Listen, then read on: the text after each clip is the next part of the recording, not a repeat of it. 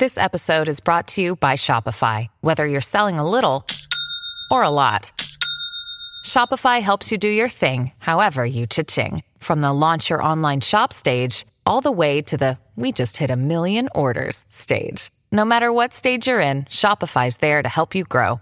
Sign up for a $1 per month trial period at shopify.com/special offer, all lowercase. That's shopify.com/special offer. Hey, movie lovers, back for another Anatomy of Movie. It's a movie show where we talk about movies. That's right, we're going to get very meta today because, of course, we're talking about Deadpool 2, The Return of Thanos. Stay tuned. Welcome to Popcorn Talk, featuring movie discussion, news, and interviews. Popcorn Talk, we talk movies.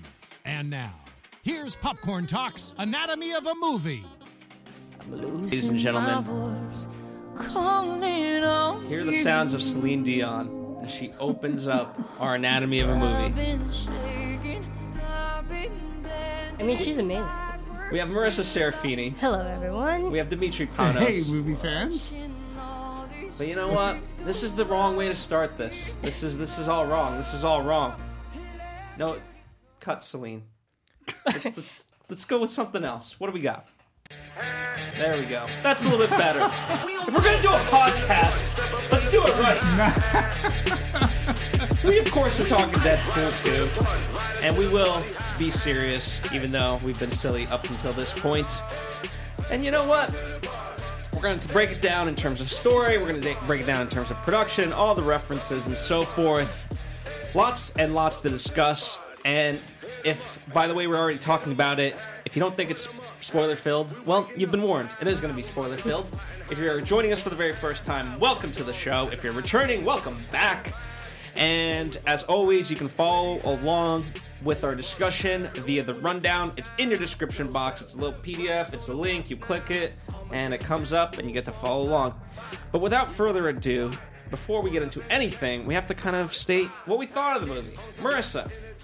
Okay, so it actually admittedly took me a long time to see the original Deadpool. I think I saw it probably a year and a half after it came out. It was already on Blu-ray and DVD, so I was late to the party. Generally, I enjoyed it. I didn't love it, but I thought it was fun and completely different structure than what we normally see in the comic book films, and I can see why everyone loved it. And then saw Deadpool 2 when it came out in theaters. So I was like, all right, I kind of know what's up. And it was also still fun. I like how this, it ties to other films, but individually, like if you isolate this film, it's actually pretty fun on its own. And of course I enjoyed the music as well. Just like everybody enjoyed the soundtrack to the first one, I enjoyed the soundtrack to this one. I thought it was a fun movie. Excellent. And Dimitri? Oh, holy shitballs. Deadpool 2. This movie it's almost as good as the original. The original being the original, so you get all that shock and awe out of your system and the self-awareness. And this movie was self-aware times 2.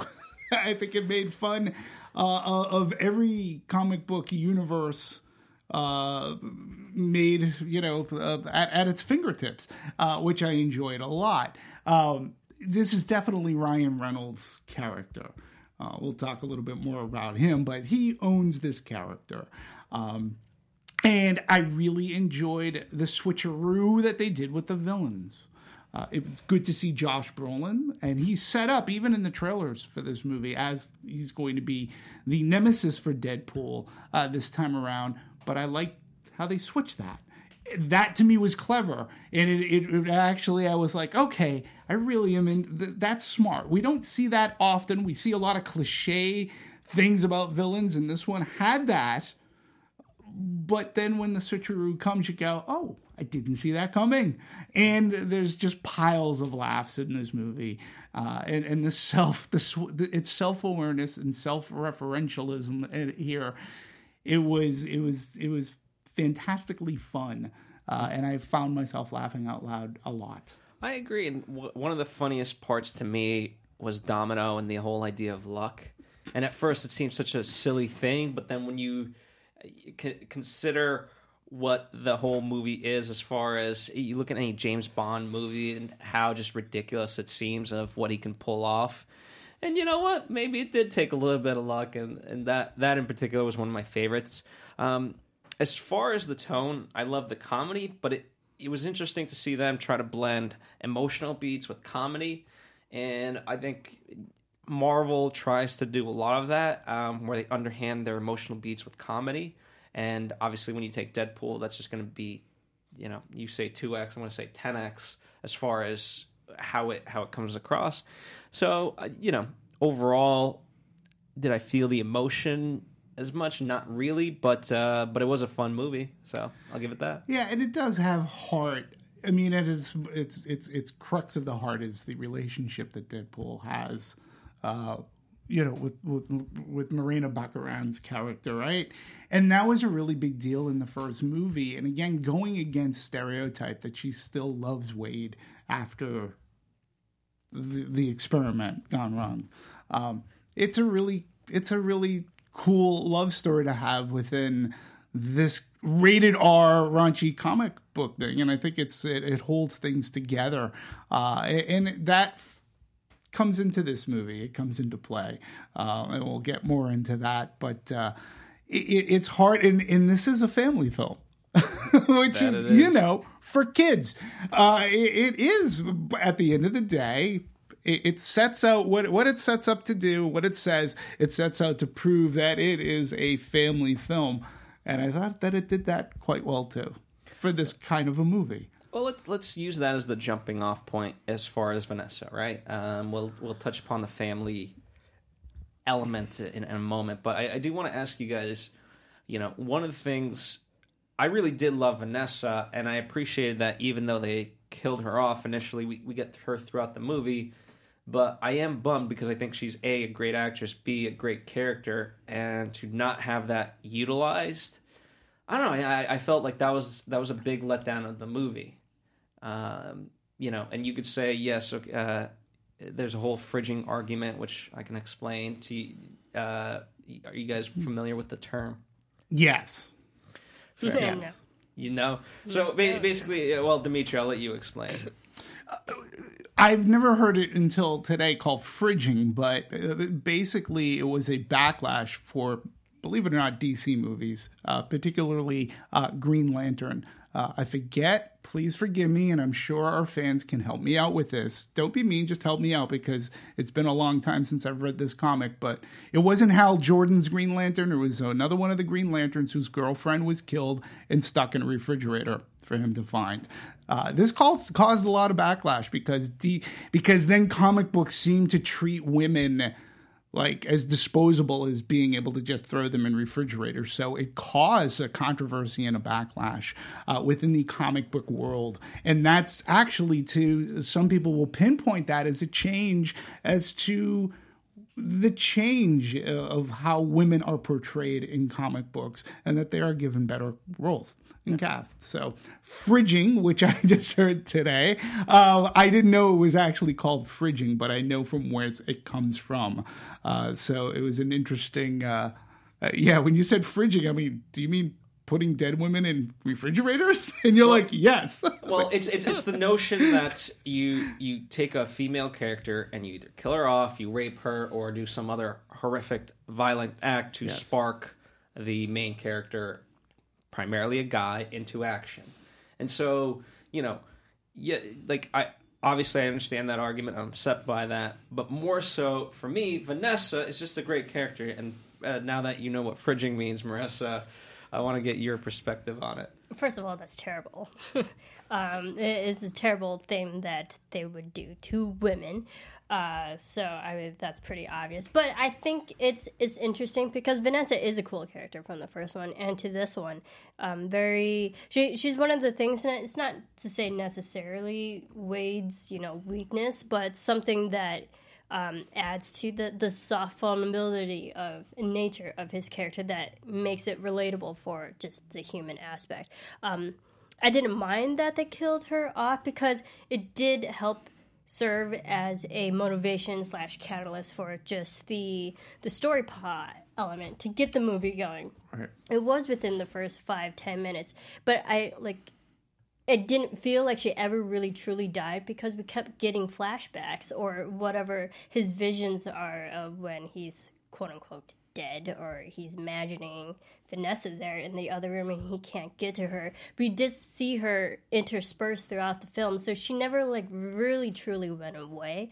So it didn't treat her death as something horrific. It was just something, a plot device to move the story forward. And I like that. Yeah, and I found it, personal experience, I found it to be emotional. I found it to be well as to how they handle that. And then, of course, we have lots to talk about the end. But she in this type of movie, right?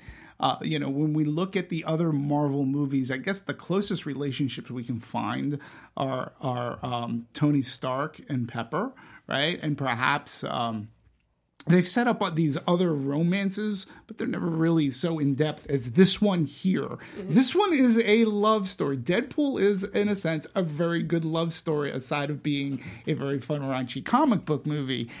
And again, it's the crux of the heart. And the fact that she still remains in love with Wade is something to be said. She's great.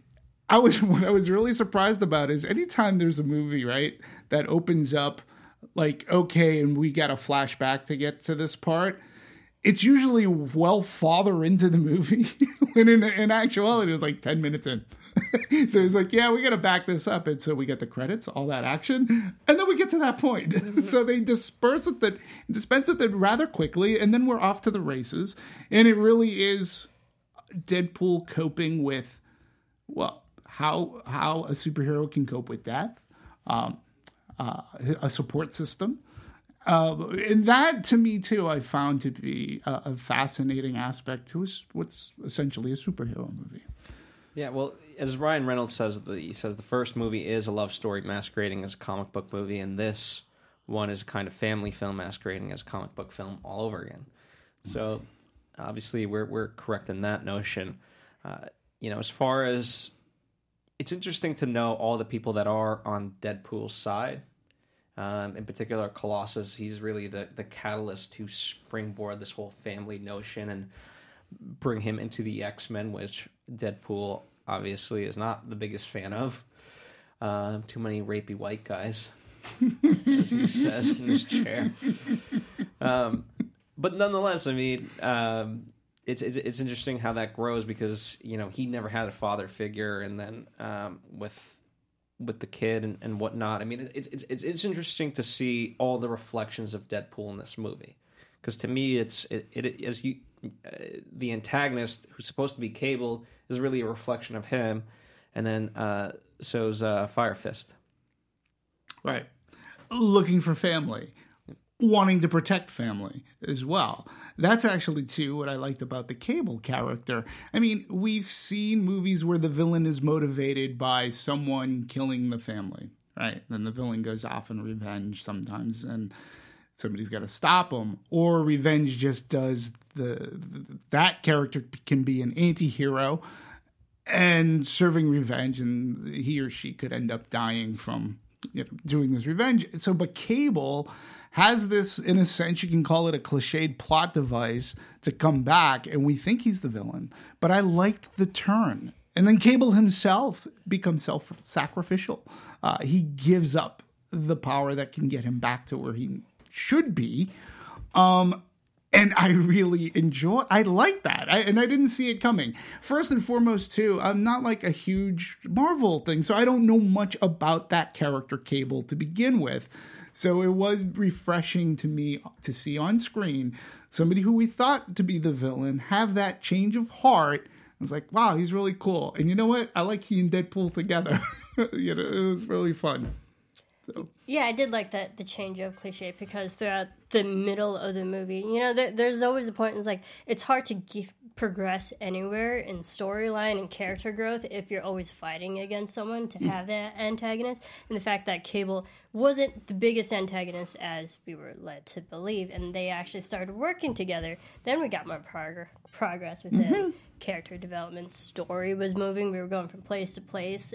So it's better when you're working along with someone instead of fighting someone. And I like that. And to have two guys who are like completely opposite in personalities somehow find this fairly common middle ground and the same theme that they can both relate to. It was interesting to watch. And there was towards the end, there was a mutual respect for one another, which again we don't see that often in the superhero genre. At least in the cinematic. I mean, I am strictly talking within the movies. Yeah, well, you know, most plots at this point when it comes to superhero movies is, okay, we're either going to end the world, or we're going to destroy the universe. And that's noble in some sense, like you get it, but there's no human. It's very tough to build that human emotion. I'm not saying it's impossible, but at this point, because it's been done so many times, how do you keep that fresh? And what this does is it self-contains everything. You know, at the end of the day, what Fire Fist really wants to do is go against this sort of maker in a sense and destroy him for what essentially he's being tortured. And, you know, Deadpool can buy into that. And as far as Cable's concerned, he just wants he knows the extent that will take Fire Fist by doing that, and he just wants to prevent that. So, you know, we've got the X-Men doing their own thing. We're reminded of that quite heavily. Right. But this is a very small part it's of that universe. Self-contained. Yeah, absolutely. Right. And characters actually learn, like Cable, he says to Deadpool, okay, I'm going to give you your shot. You know, I'll give you 30 seconds, which, you know, lasts for 30 minutes. But he goes, I'll give you 30 seconds or whatever, you know, and I appreciate that, and that through that journey, both Deadpool and Cable learn. They grow a bit. And I think for these kind of movies, too, it's somewhat rare. It's refreshing, but it also fits into the comedy. The comedy here, too, is blended so well. You're laughing, you're getting emotionally drawn in, and can Deadpool save the child? You know, are Deadpool's intentions true? Is it nature versus nurture here? It's a fun ride for that. Well, what's, to me, one of the interesting parts of all of it is its ability to touch upon its story tropes, and yet by doing so, it kind of puts into plain sight what the reveal is going to be. Because what I'm talking about is the coin, right? It's made such a big point, and at first you're like, kind of coin, and it takes this symbolic meaning because of what it means to Vanessa and him, and immediately you understand it, and then it's touched upon throughout as this just symbolic thing of their love, and then it takes on a whole different meaning, how it literally saves his life. And the fact that there's so many times that they say foreshadow or this and that, they're literally just hiding what they're about to do in plain sight. Right. Without, you know, True. I didn't see it coming. Yeah. No, I didn't see it coming either. And I was like, oh, and that's what made it refreshing too, to see a comic book or a superhero movie surprise me. You know, to your earlier point, writer Paul Wernick, really great article in Hollywood Reporter, he talks about the stakes of Deadpool. And he said the Deadpool movies are so much different than most other superhero movies because it's generally not the fate of the world. He goes, it's personal. It's Deadpool. It's what happens in his life and his loves, his ups and downs through his day. And that makes it personal. And they stuck to that. And, you know, again, just going to the point of what we witnessed and what we felt, they succeeded. Well, even from that perspective, they were very conscious not to. This isn't X-Force origin story, and to that point, it really wasn't. No. Talk about subversion. It's, you know, again, as I made my overall points, I thought Domino was one of the great aspects of this movie, and she really stole the show. But to have her as the sole survivor of this entire expedition, if you will. I thought that worked well because it set up a great joke, and then boom, we're done with it, and we're back to being self-contained. But I like that character. I thought it was funny because we always see in the other comic book films, you know, the genesis of starting like a fun team and gathering everybody together, the different personalities and superhero types, and then we get this awesome montage of bringing everybody together, and it literally lasts for 5 minutes. You're like, oh, okay. So and that was fun to watch because it went one way and then completely took a left turn for just a creative laugh. And I didn't mind that either because you're not expecting it. And I thought that sequence alone, like, really kind of makes this film stand out compared to other comic book films. True. You don't see it coming. Give credit to Zazie Beetz, who plays Domino. She reminded me of Tessa Thompson as like Valkyrie. With more exactly, and more attitude, more sarcasm, right? But the luck joke was hysterical because even if she's falling back, it's not a superpower. I think it is, and that whole dialogue was funny. But then to see it in action, where she could fall backwards out of a helicopter or whatever, and not be worried because she's going to fall into an inflatable panda. It's like, I know I'm going to be okay. But then the level of ridiculousness they took it to, like the whatever you want to call it. I'll just call it the truck. The fact that it can drive itself and all this, it just worked out so amazingly. But take a turn when absolutely necessary. She lets go of the wheel and it turns. Yeah. But even they did kind of highlight it with T.J. Miller's character, where he says, there's bad winds. And at first, like, when I first heard that, I was like, that's out of nowhere. Right. Like, I've never heard someone like, oh, there's bad wind. But just, and it wasn't even that line in particular, just the way he said it. It was almost like a wink to the audience, but you're left wondering, what does that have to do with anything? And then, boom, that became this running gag of, well, we told you there's bad winds. So it has this ability to take something and really snowball it into its full effect. Right.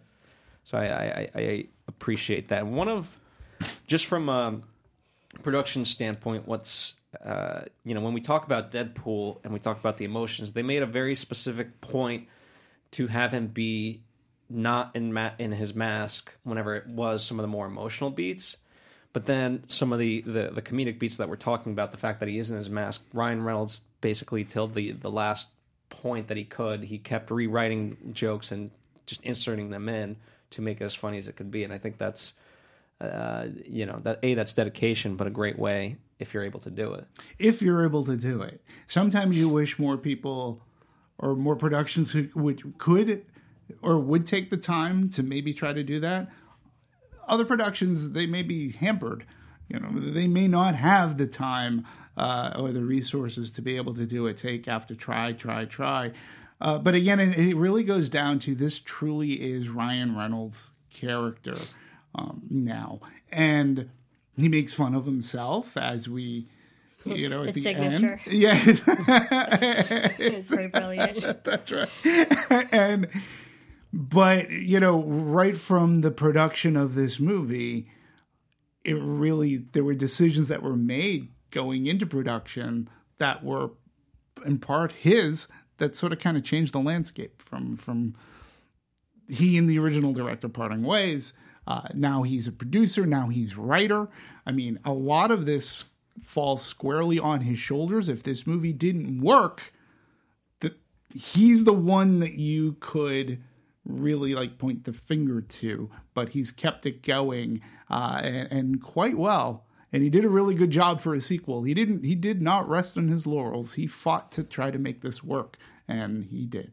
Yeah, and as for writing of the jokes and stuff, production-wise, that's actually very practical because I can understand being maskless for the emotions things that comes with the drama and the actual acting that's involved in it.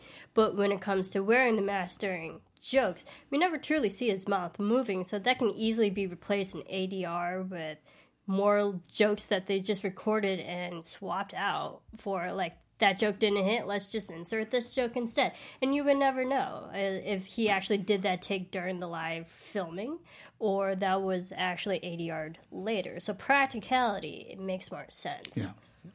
And, speaking to his writing, it was the three of them really writing it, and he truly became a third writer on it. As far as when it got down to crunch time, essentially, they divided the script into thirds, and everyone took a chunk and just basically wrote it.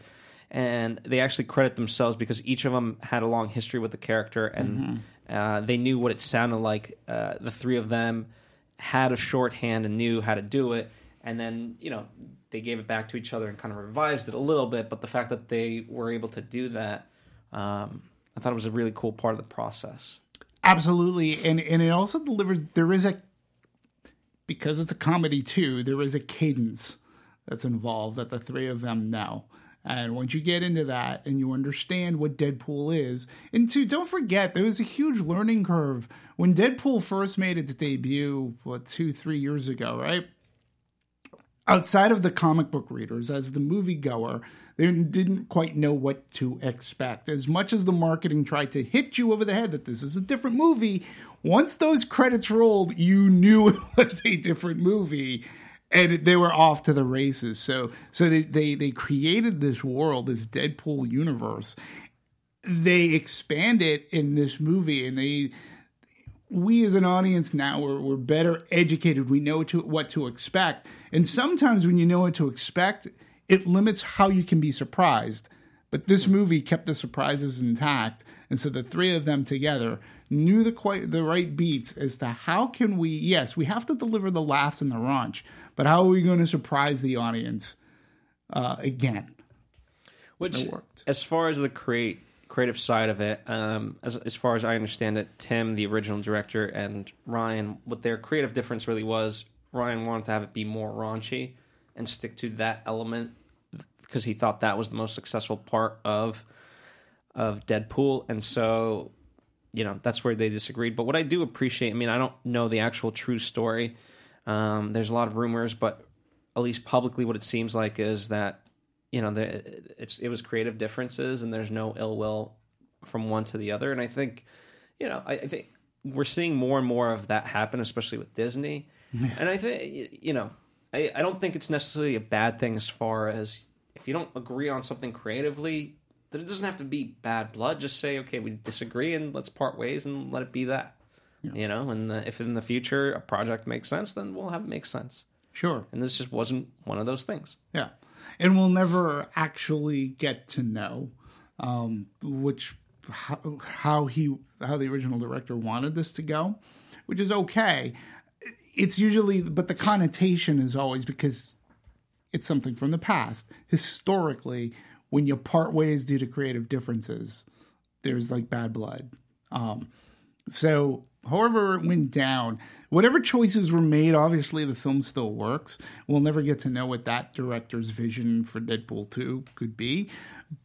But Ryan Reynolds still worked great with the writers, the cast, this director who's very capable of doing action movies, and now infusing some comedy, and the timing, they get it right. So this crew still worked top notch for this movie. Let me, we've been touching upon the jokes, so I want to ask you guys, as far as the jokes, there's jokes that are actual jokes, but then a lot of the laugh stuff is really more just references. And I want to get your guys' take. I know none of us are really comedians, and it's always, one of those things like, how funny can you be dissecting comedy? But is it a joke if it's just a pure reference? Like, for example, the most obvious one to me was when he tells Josh Brolin, okay, Thanos. It's a very funny thing because it's not a joke, but we're 2 weeks out from Josh Brolin. By the way, good for Josh Brolin. He's got this, he's got Avengers, and he's got Sicario coming out soon. So he is killing it this year. Yes, he is. But nonetheless, it's not a real joke. It's just a reference, and you either get it or you don't. Like, I don't know. I just wanted you guys' take on using that as humor. Yeah, I think it's smart. It definitely plays on just the pop culture references that if you're watching Deadpool, it's practically, presumed that you've already seen the other films that are within the Marvel Universe, even though they are kind of different. They're not in the same cinematic universe. But it is the same demographic, and it makes sense that if you saw this, you'd probably see the other one. I love the reference of the 2-4-6-1. I'm a big Les Mis fan. I've been listening to the soundtrack a million times all week.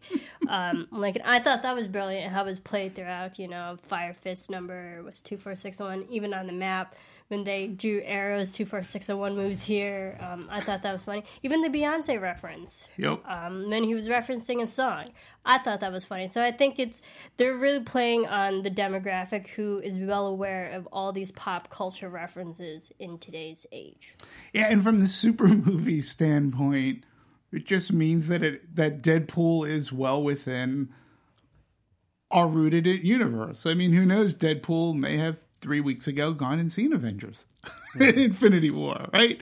So that's funny, but it's also great too that how Ryan Reynolds references himself from when Deadpool showed up at that atrocity Wolverine X-Men Origins. He was Deadpool.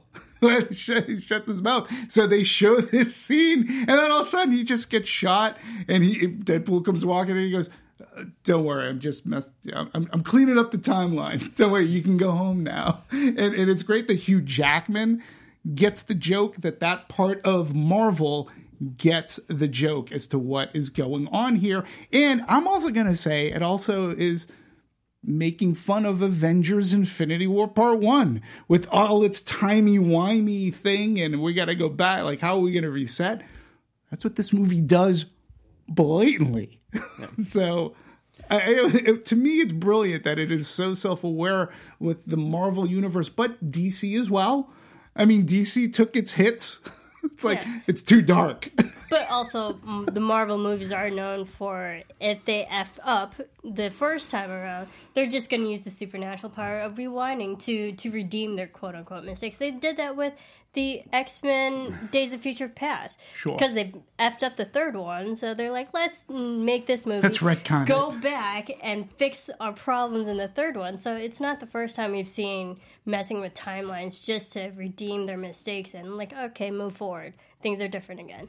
But obviously the difference is that Days of Future Past is a wonderful movie and does it on a very serious level. Yes. Versus this just subverts it in its entirety. It just says, this never happened. And again, going back to DC does take its hits.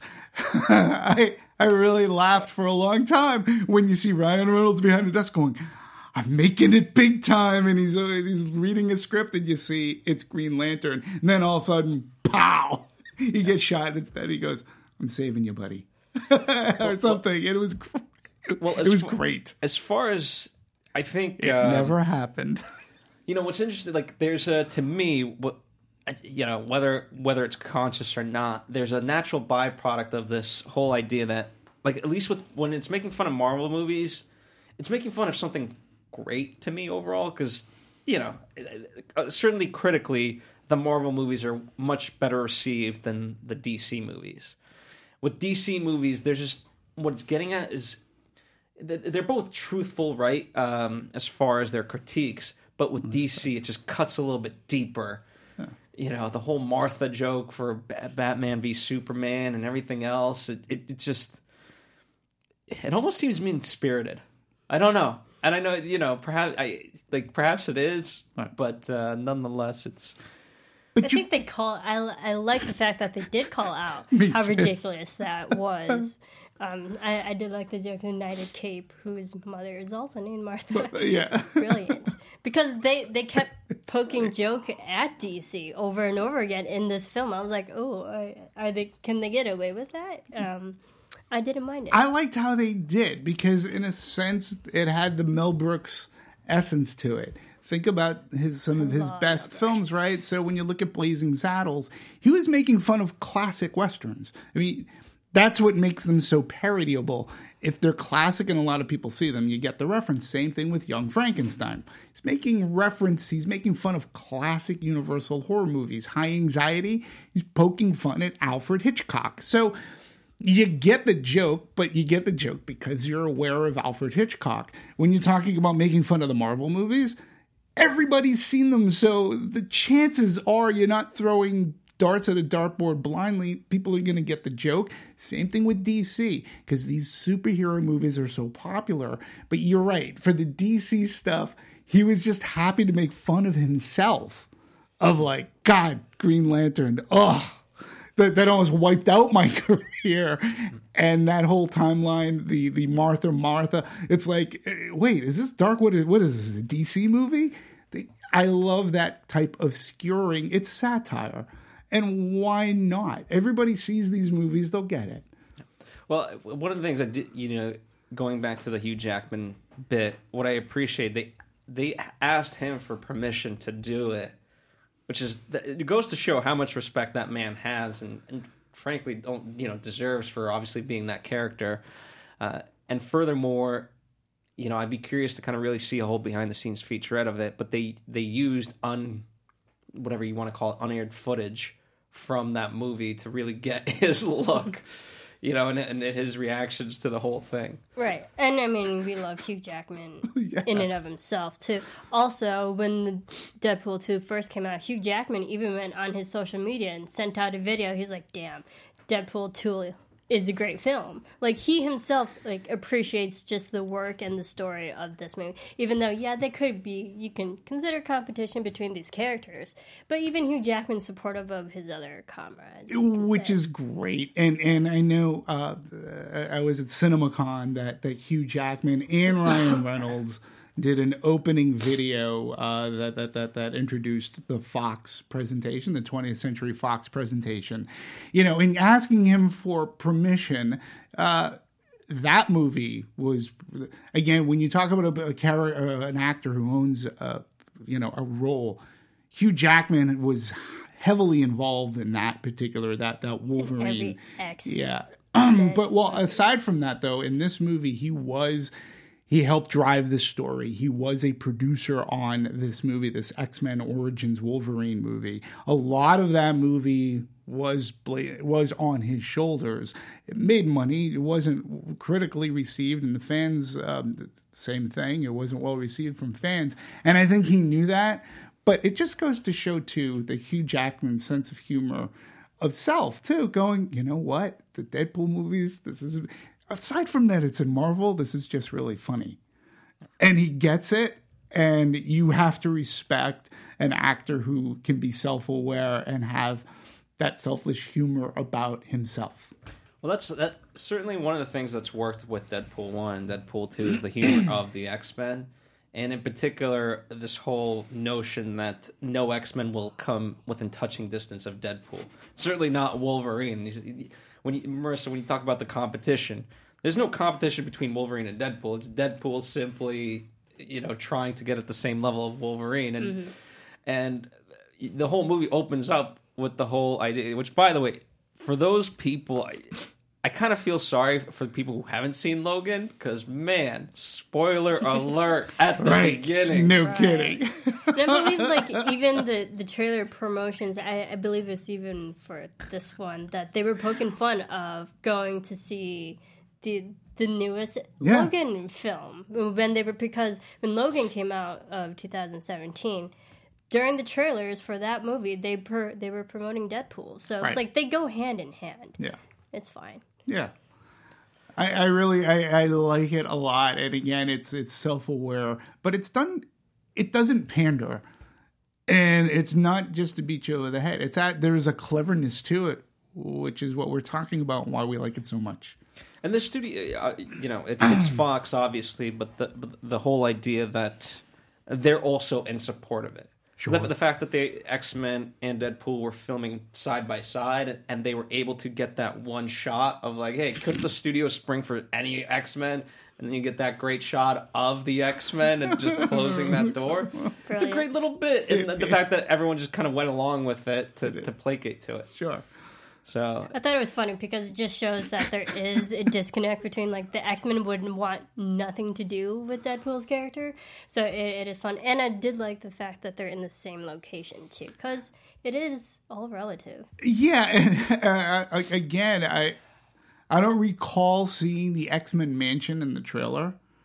So for me, when we go to the X-Men mansion, I'm like going, oh, this ought to be good. To see Deadpool and Professor X or Xavier's wheelchair, we're tooling around. I was like, this is not going to work. This is great. And again, it's a side of Marvel that cinematically it really it takes a deep breath, takes us out of the seriousness of what Marvel has turned into, and it makes us as these superhero movies. If you're a fan, you take a deep breath, you can sigh because you can laugh. Because we know we're getting Infinity War next year, and we don't know how dark or how that's going to be. But at least with Deadpool, you're allowed to laugh at this stuff. And they make a point of doing it. I do want to talk about the marketing, and I know I'm kind of taking a left turn here. We will come back to the action and more story stuff, but it just seems like a natural transition. One of the brilliant things I love about this movie, and for those of you listening, if you're interested and you haven't listened to our Deadpool Anatomy, and by all means, we encourage you to go check that out. We talked about the marketing for that film at length. What I loved about it took the concepts of that marketing ploy and took it to the next level, where it created trailers that were just simply brilliant. And we talk about a lot, especially with comedy, the misuse of lines that don't end up making it into the movie. And they purposely did that, which I appreciate it. And the whole fact that, there's a whole trailer with Cable's arm not being CG'd out, and that's the butt of the joke. Right. I thought from a promotional standpoint, nothing gets better than these trailers. I thought it was simply brilliant. And it delivered what you expected and then some. And it didn't give anything too much away from the movies at all. It was just what we learned from the first Deadpool movie. And the trailers just leaped on that and said, hey, Deadpool 2's coming out. You're going to get more of the same, but it's going to be different, and we're still going to have fun. And they had a great Red Band trailer. I felt from a trailer and from a marketing perspective and even from a poster perspective, they did a really good job. Their print ads and their trailering. Yeah.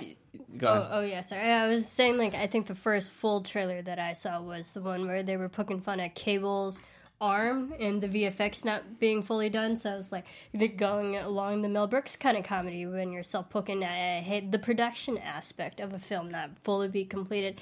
I thought it was fun because it just shows that crazy characters are going to happen. It has his personality, and everyone knew Deadpool already. So it's okay, here's another film. In the world of sequels that we always get with Marvel films, I was actually excited to see this one. Yeah. They did its job. They gave you what a trailer should do is give you the spirit of it, right? Sure. And this certainly did. And one of the things, I believe it's in that trailer, he also did a whole showdown scene with basically Legos, not quite Legos. Yeah, action figures with the dolls. It was puppet things.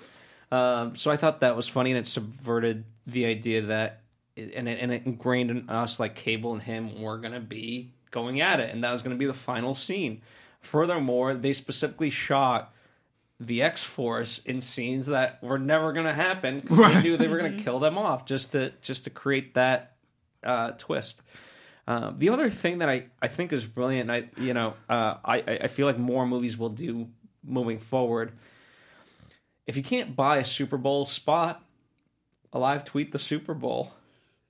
I thought pretty smart. That was the most genius thing I've ever heard of. Yeah. They tweeted as if it was Deadpool tweeting the Super Bowl. Yeah. Brilliant. And then they released the trailer right after. Sure. And you know that Ryan Reynolds is he's going to be watching the Super Bowl anyways. Yeah, who isn't? Yeah, right. Pretty much. Right. Mm-hmm. And especially now the Super Bowl in some sense it lives on social media. Mm-hmm. And so when you talk about audience, and especially the audience that you're going after, they're gonna be on Twitter. I just can't commend that enough as far as the way they approached the marketing for this movie. Oh. But I do brilliant indeed. Speaking of other brilliant stuff, I do want to take it back and in fact applaud our hair director, David Leitch.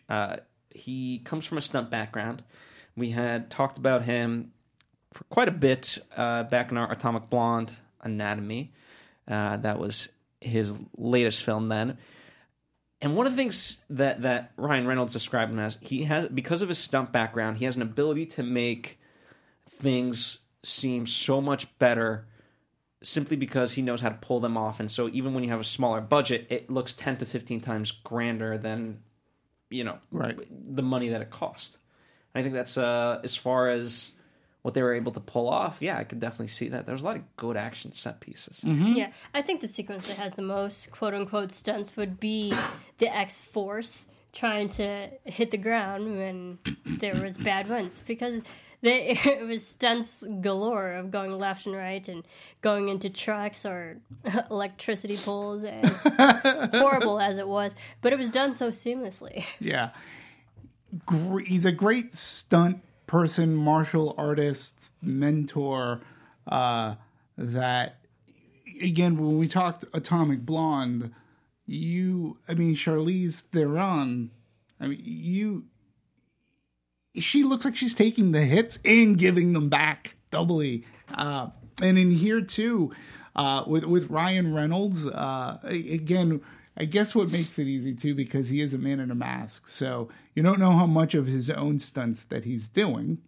Right. It's easy to cover that up. But regardless, whatever the stunt is and the action set pieces, they are made to look mega budget, really big, regardless of if actually, no, it's just the way that we staged it and filmed it. It's meant to be that way. And that truck scene that we were talking about earlier, that's a great scene. It's good fight scenes as well. So yeah, it's the stunt work in this movie seems seamless and seems a very lot more complicated than it is, but that's the movie magic of it all. It makes it work. At the end of the day, it's not beyond this movie. Like, if we saw wires in the shot for wire work, to be like, I guess we forgot to take that out. Right. Oh, well, just pretend it's not. You know what I mean? Like, anything's on the table. Yeah, having a little help there, I see. Yeah. Whatever it is. Whatever. Or, you can even see that as a luck joke of like, isn't that lucky that you... Whatever. It's Lucky that's what works so well with it, and it's just the ability to actually pull it off, and they were able to. So I applaud them for that. And they do, and they took the action seriously too. I mean, outside of like you said, the truck turning on its own, but the action scenes were still filmed as full-on action scenes. So whatever humor you can pull out of that, you still have to film it with a sense that you're appreciative and respectful of an action scene to make the comedy come out more. So yeah, and it draws you in. And what superhero movie doesn't have set pieces? I did also like the prison scene where everyone's trying to break out. Yeah. I thought that was very well done in staging, from like falling from different tiers of that prison, going from like top third floor, falling on the table. Like awful, painful to watch, but good stunts in that sequence as well. One of the initial proposed things was that all the mutants were going to get their collars off, and it was going to really be a whole riot. But due to budgets, and actually creatively, they do cite that it actually works better because it's much more focused on what's actually happening. Cable, Fire Fist, and Deadpool, rather than just showing all this action just for the sake of action. Yeah, everybody else. So the budget constraint in this sense, I do appreciate it. It forced them to be as clever as they could, and I think it pays off. And I also think adding that would have made the movie way longer than it needed to be, especially in the middle. It would have dragged. Right, and the other good thing about, like, say, the fight scenes too, and the action sequences, they weren't overproduced.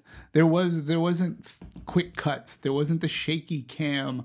There wasn't confusion. You know who's fighting. You know where shit is coming from. And it makes to me an action scene much more personable because I can watch it unfold in front of me, and that raises the stakes. How are they going to get out of this other than let's shake the camera a lot, we'll get everybody dizzy, and I don't know what the hell is going on here. I think there's action. So yeah, it was handled extremely well here. Absolutely. All right, so when we talk about story, one of the things that helped shape it, initially the first cut of this was about 2 hours and 20-something minutes, which, believe it or not, is actually not that long for an initial cut. And, you know, they said they had to kind of finesse it and whatnot. And, you know, they got it down to about 2 hours. So in the end, they didn't have to lose out on a lot, which is pretty cool. Yeah. If you really stop and think about it. Because, you know, especially comedies with all the jokes, and if you keep it all, you know, keep the true fat in, it ends up being like sometimes 3 hours. Could be. It'll be interesting to see on Blu-ray a couple of things. A, if they show any of these deleted scenes. B, if they have the courage to show alternate joke takes. Like, show us this. Like, and we took it out or whatever, or did this. Because sometimes in those sequences, you go, why didn't they stick with that? That's sort of cool. But I'm glad I'm getting to see it now. And wow, that's a funny joke. Well, they did say, in fact, David is currently editing we'll call it the Blu-ray copy, let's say. And they are purposefully keeping his initial 2 hour and something cut. And he is also alternating what you saw in the theater versus, you know, new stuff. So it'll be interesting to compare. Yeah. And the fact that, I'll use the C word. Everything in this movie is canon, as the writers write. Mm-hmm. So we'll see if what ends up happening with the Blu-ray. Yeah. It's just a nice alternate universe. Well, I'd be more interested to see what other jokes that they had. If we know that Ryan Reynolds took take after take and adding different jokes to it. We've suffered through the Apatow films of some scenes running too long because they kept the jokes still going, and had you cut unnecessary jokes, the movies would be shorter by 20 minutes, and that's probably might be one of the things that happened with this film. They probably cut back a lot of the jokes, so I would be okay seeing the alternate versions. Yeah, and I know at least one of the jokes that was taken out because they had mentioned, why don't you go back and kill baby Hitler? Mm-hmm. And they actually were going to have a scene where he goes back and kills baby Hitler, and then they're like, yeah, killing babies, even though it's Hitler, let's stay away from that, and just they drew a line. But it's interesting that they actually had that worked out for him because he's going back to fixing up timelines. And then how do we explain that? Well, it's funny because how do you explain everything else? Because it's the only movie that retcons itself when you think about it at the end. But I think that's part of the joke. Yeah. For those I would call uninitiated, they say, well, then this movie doesn't matter. Well, it does. But because you have fun along the way, and you get what happens, and then you understand in that final moment, he's still gonna save Fire Fist, and things are gonna happen the way they did, except now Vanessa gets to live. So yay, everybody. Yeah. I want to ask you guys this. This is a more serious subject matter, but T.J. Miller. A lot has come about with T.J. Miller, and because I also cover Silicon Valley on AfterBuzz TV, I happen to know more than most, including the alleged, well, not alleged, the bomb threat that he caused at a train station, an Amtrak train station, and so forth. This guy is just riddled with just so much bad stuff surrounding him. And there was calls to the idea of reshooting him, much like they did with All the Money in the World and replacing Kevin Spacey with Christopher Plummer. Mm-hmm. Right. And they chose not to do that. It's kind of surprising, because the fact that movie was able to pull it off in less than a month shows that it can be done, which was their big thing of no, we don't have the time. But especially for a movie like this that can be so irreverent, it technically was possible. And that character isn't in the movie as much as, let's say, Kevin Spacey was in All the Money in the World. So it can be possible. I say it would be possible, emphatically, had they chose to go that route with that character. It was interesting to see him in the movie, knowing, the path of destruction that he laid waste behind him. His lines are still funny. But it's interesting. Yeah. Is it do they forgive him for doing it? I don't know.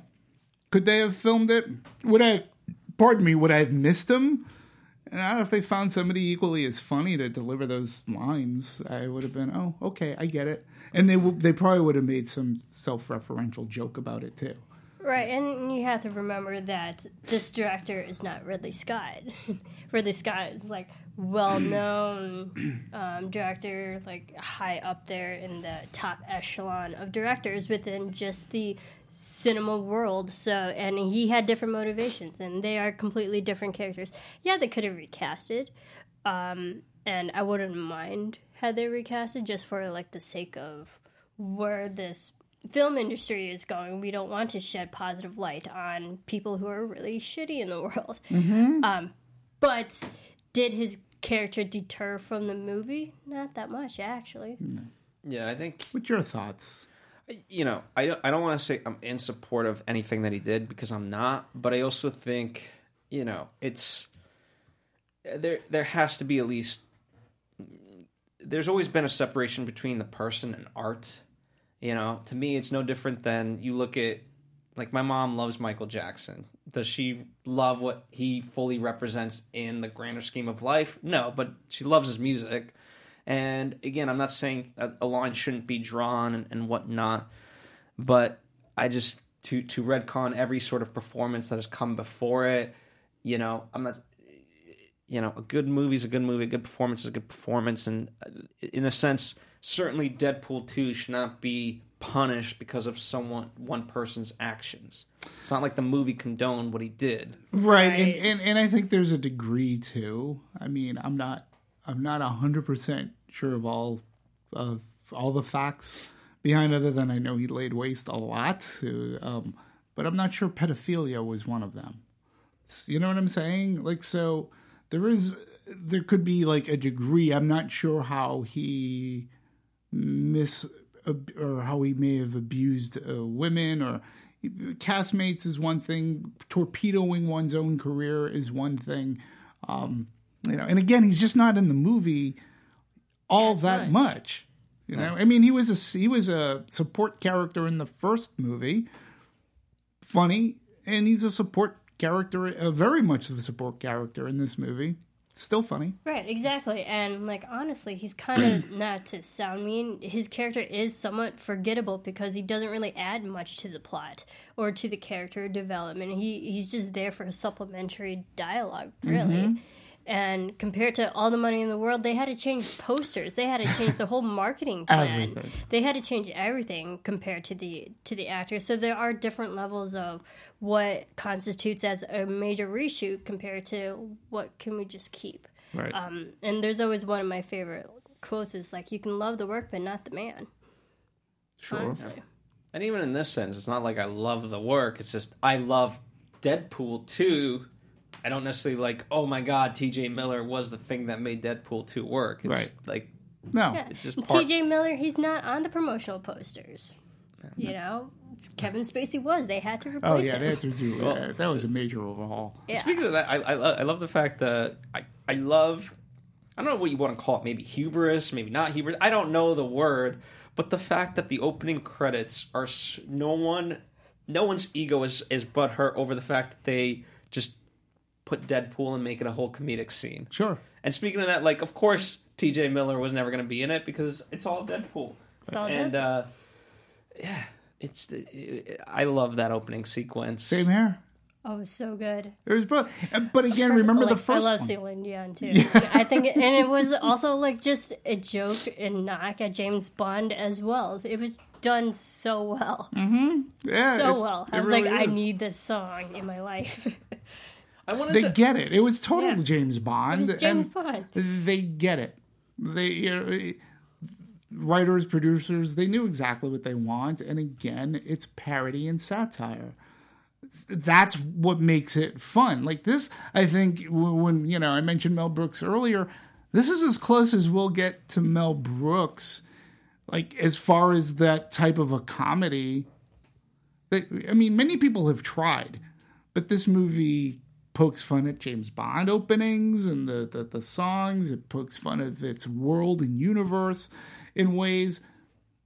Well, I think there's always going to be some iteration. You could look at Austin Powers as an iteration of that type of comedy. You could Airplane.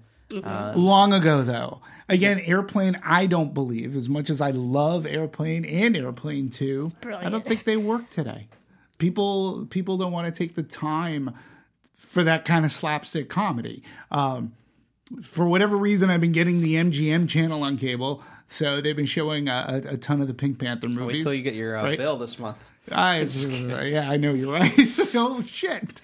Yeah, I won't be laughing. But the Blake Edwards type of comedy with Peter Sellers and the physical comedy, I don't think it works today. I think audiences are too ADD. They want everything like that. They don't want a setup for a sight gag, a physical gag. This is the closest that we can get in today's world. Yeah, those parodies worked in the 80s. They might not work now. Yeah.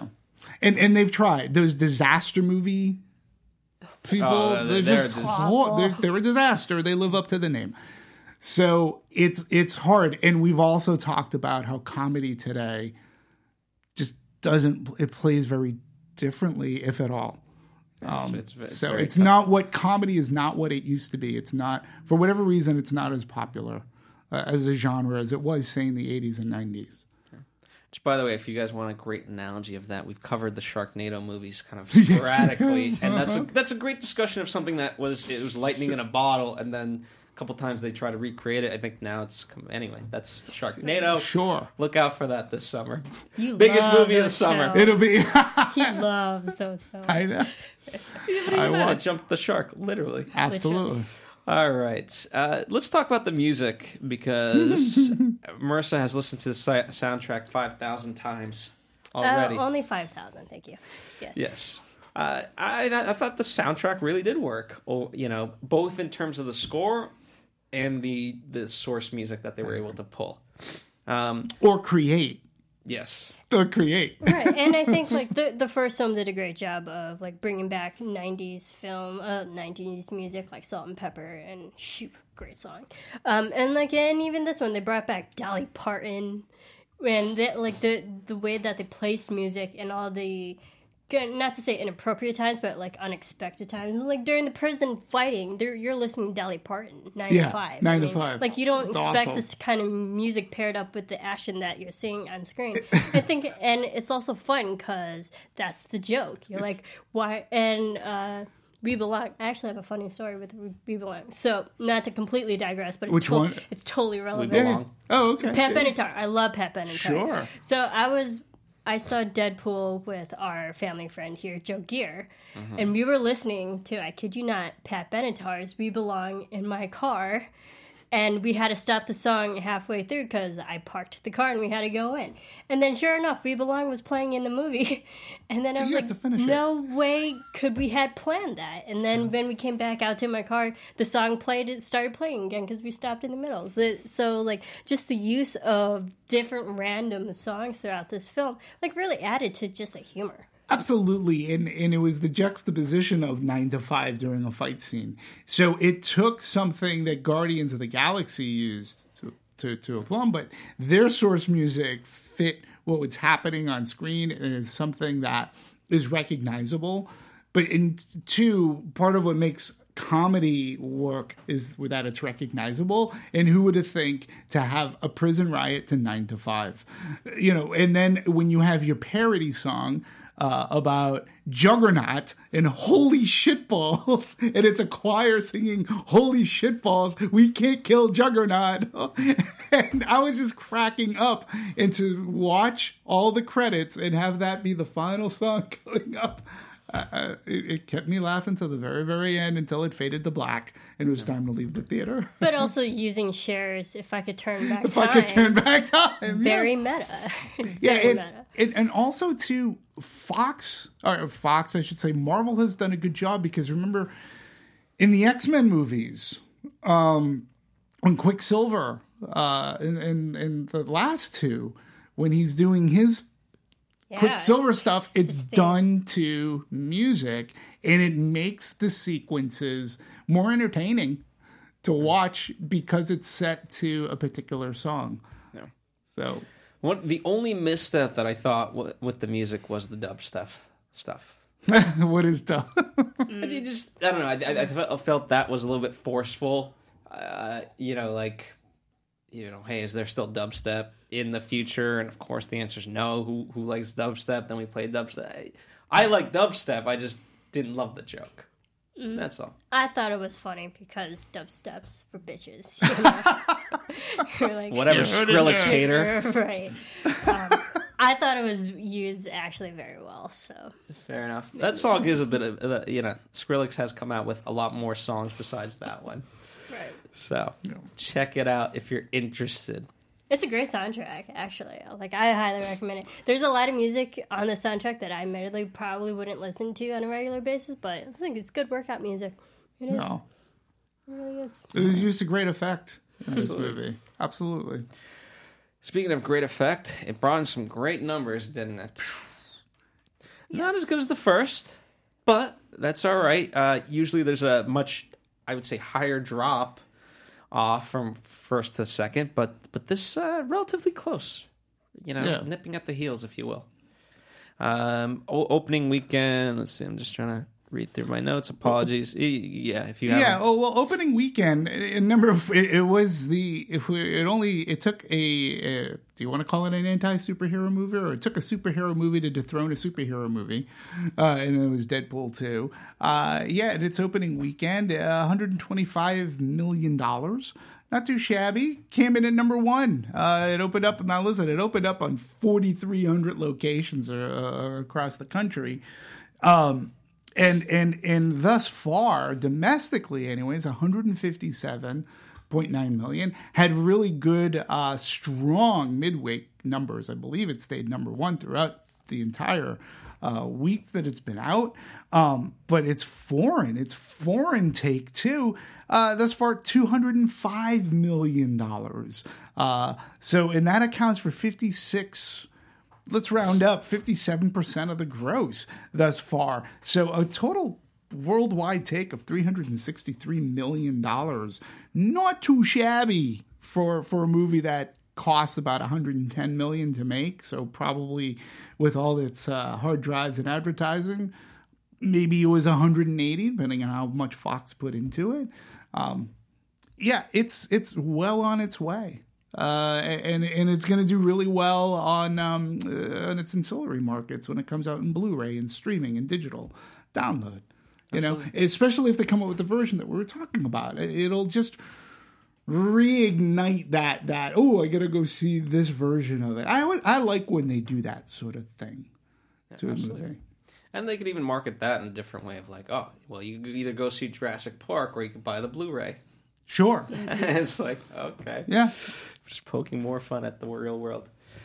Anything to add, Marissa? You look like you had something to add. I mean, we kind of expected it to do good. Maybe not as good, and it didn't seem like it, but people, when the first Deadpool came out, people were talking about it, like, because they weren't expecting it to be probably as big as it did become. So I'm not surprised that these numbers are fairly just as well. Yeah, and it does fall a little bit shy of the first one. I can't put a finger as to why. It's as equally a likable movie as likable as the first one. I think timing. I mean, that one came out in February. Could be. This is, it's smack down between Avengers. We got Han Solo this weekend. Like, the marathon begins. It's real. Yeah, it's summer movie time. And I am sort of surprised why they didn't try to go with that Valentine's Day, because they were the quote-unquote anti-Valentine movie, but it worked for them. Yeah. It worked great. It did. I mean, they were originally supposed to come out in June, so I just think it came down to they weren't ready. Yeah. So. Yeah, it could be. But if it ain't broke, don't fix it. Well, that one was also a love story. This is a family film, so sure. Where would a family film Mother's go? Day. Well, we did cover that film too, but I think we also this is on the tails of another Marvel movie. Yeah. It's like we've had how many Marvel movies so far, and it's only May of 2018. We've had Black Panther, Infinity War, and now this one, and they're all within months of each other, so it makes sense that they would release it during the summer. And guess what? They're all under the umbrella of Disney, which is coming out with a movie this weekend. I know. Disney's coming. Well, Deadpool is still Fox. They're not Disney yet, so Still within Fox. They wanted to make a joke, but Ryan Reynolds says, you know what? They prevented us, and rightfully so. No, that's good. I just want to know what that joke would have been. Well, you don't want to piss off Disney. No. Don't poke the bear. There's a great South Park parody where Disney is run by Mickey Mouse, and he's just a slave driver slapping people left and right. I say not poke that the I'm bear. saying that, but it's just funny nonetheless. I say poke the bear. I'm not behind this. If it happens, I'm not necessarily behind it. I don't think it's good for our business. I don't think it's good for the business. So too much, you can have too much, and that would be too much, I think. But that's another show. Don't poke the bear. That is another show indeed. Speaking of another show, we've got to wrap this up, and we will be doing Book Club right after this. Of course, we have covered Deadpool, so if you're interested in that, check it out. We've covered a lot of the Marvel movies, including Logan, including Avengers. I can't name them all. I could, Panther. but We did Black Panther. I mean, we've Thor movies. We've done Iron Man. We've done the Captain America movies. We've done it all. Great Googly Moogly. We've done a lot. And we've also done a lot of actual other family movies, so check those out. Please do let us know your thoughts and opinions in the comments section, or tweet us, review us on iTunes. Let us know how we're doing. If you've reviewed us on iTunes especially, and it's been a while, give us an updated review, so that way we know how we're doing, how we can improve. We love hearing from you guys. You guys have been wonderful, co-panelists, if you will. Even though you're not in the show, you are still part of the show. We should ask, what was their funniest scene in Deadpool 2? What did they like the most about it? Absolutely. In the meantime, at Serafini TV for Marissa. That's right. The irony is full on today. Not lost. Meta indeed. We're talking about movies, and her Twitter is Serafini TV. You can watch movies on TV. Hey-o. Well, There you go. Dimitri is a purist, and his Twitter reflects that at DMovies1701. You want to hear something funny about that? Because I couldn't get it. When I was urged to get onto Twitter, I tried at B-Movies, because that would make sense, right? Then I tried at D-Movies, and it was taken. But now at D-Movies is supporting me on Twitter. So the person that took away my handle, I happened to 1701. See, I had Marissa movies, and I was forced to change mine, so... boom. You did? Yeah. Meta. I was forced to change it. So you went to Marissa TV. I was. I got called out 3 times. I'm at Phil Svitek. You can join us. Follow us across our social media. Talk with us. And, of course, if you'd like, send us your tick pics. There you go. That was the joke from the marketing ploy last time around. I'm surprised it's not a joke this time around, but hey, I guess they don't want to recycle it. Anyway, Han Solo next week, Book Club. Lots to look forward to, lots in the rearview mirror. We'll see you guys next time on another Anatomy.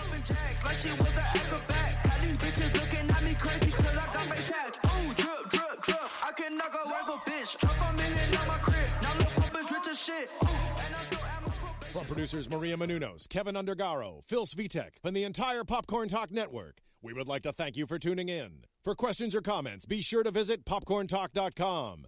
I'm Sir Richard Wentworth, and this has been a presentation of the Popcorn Talk Network.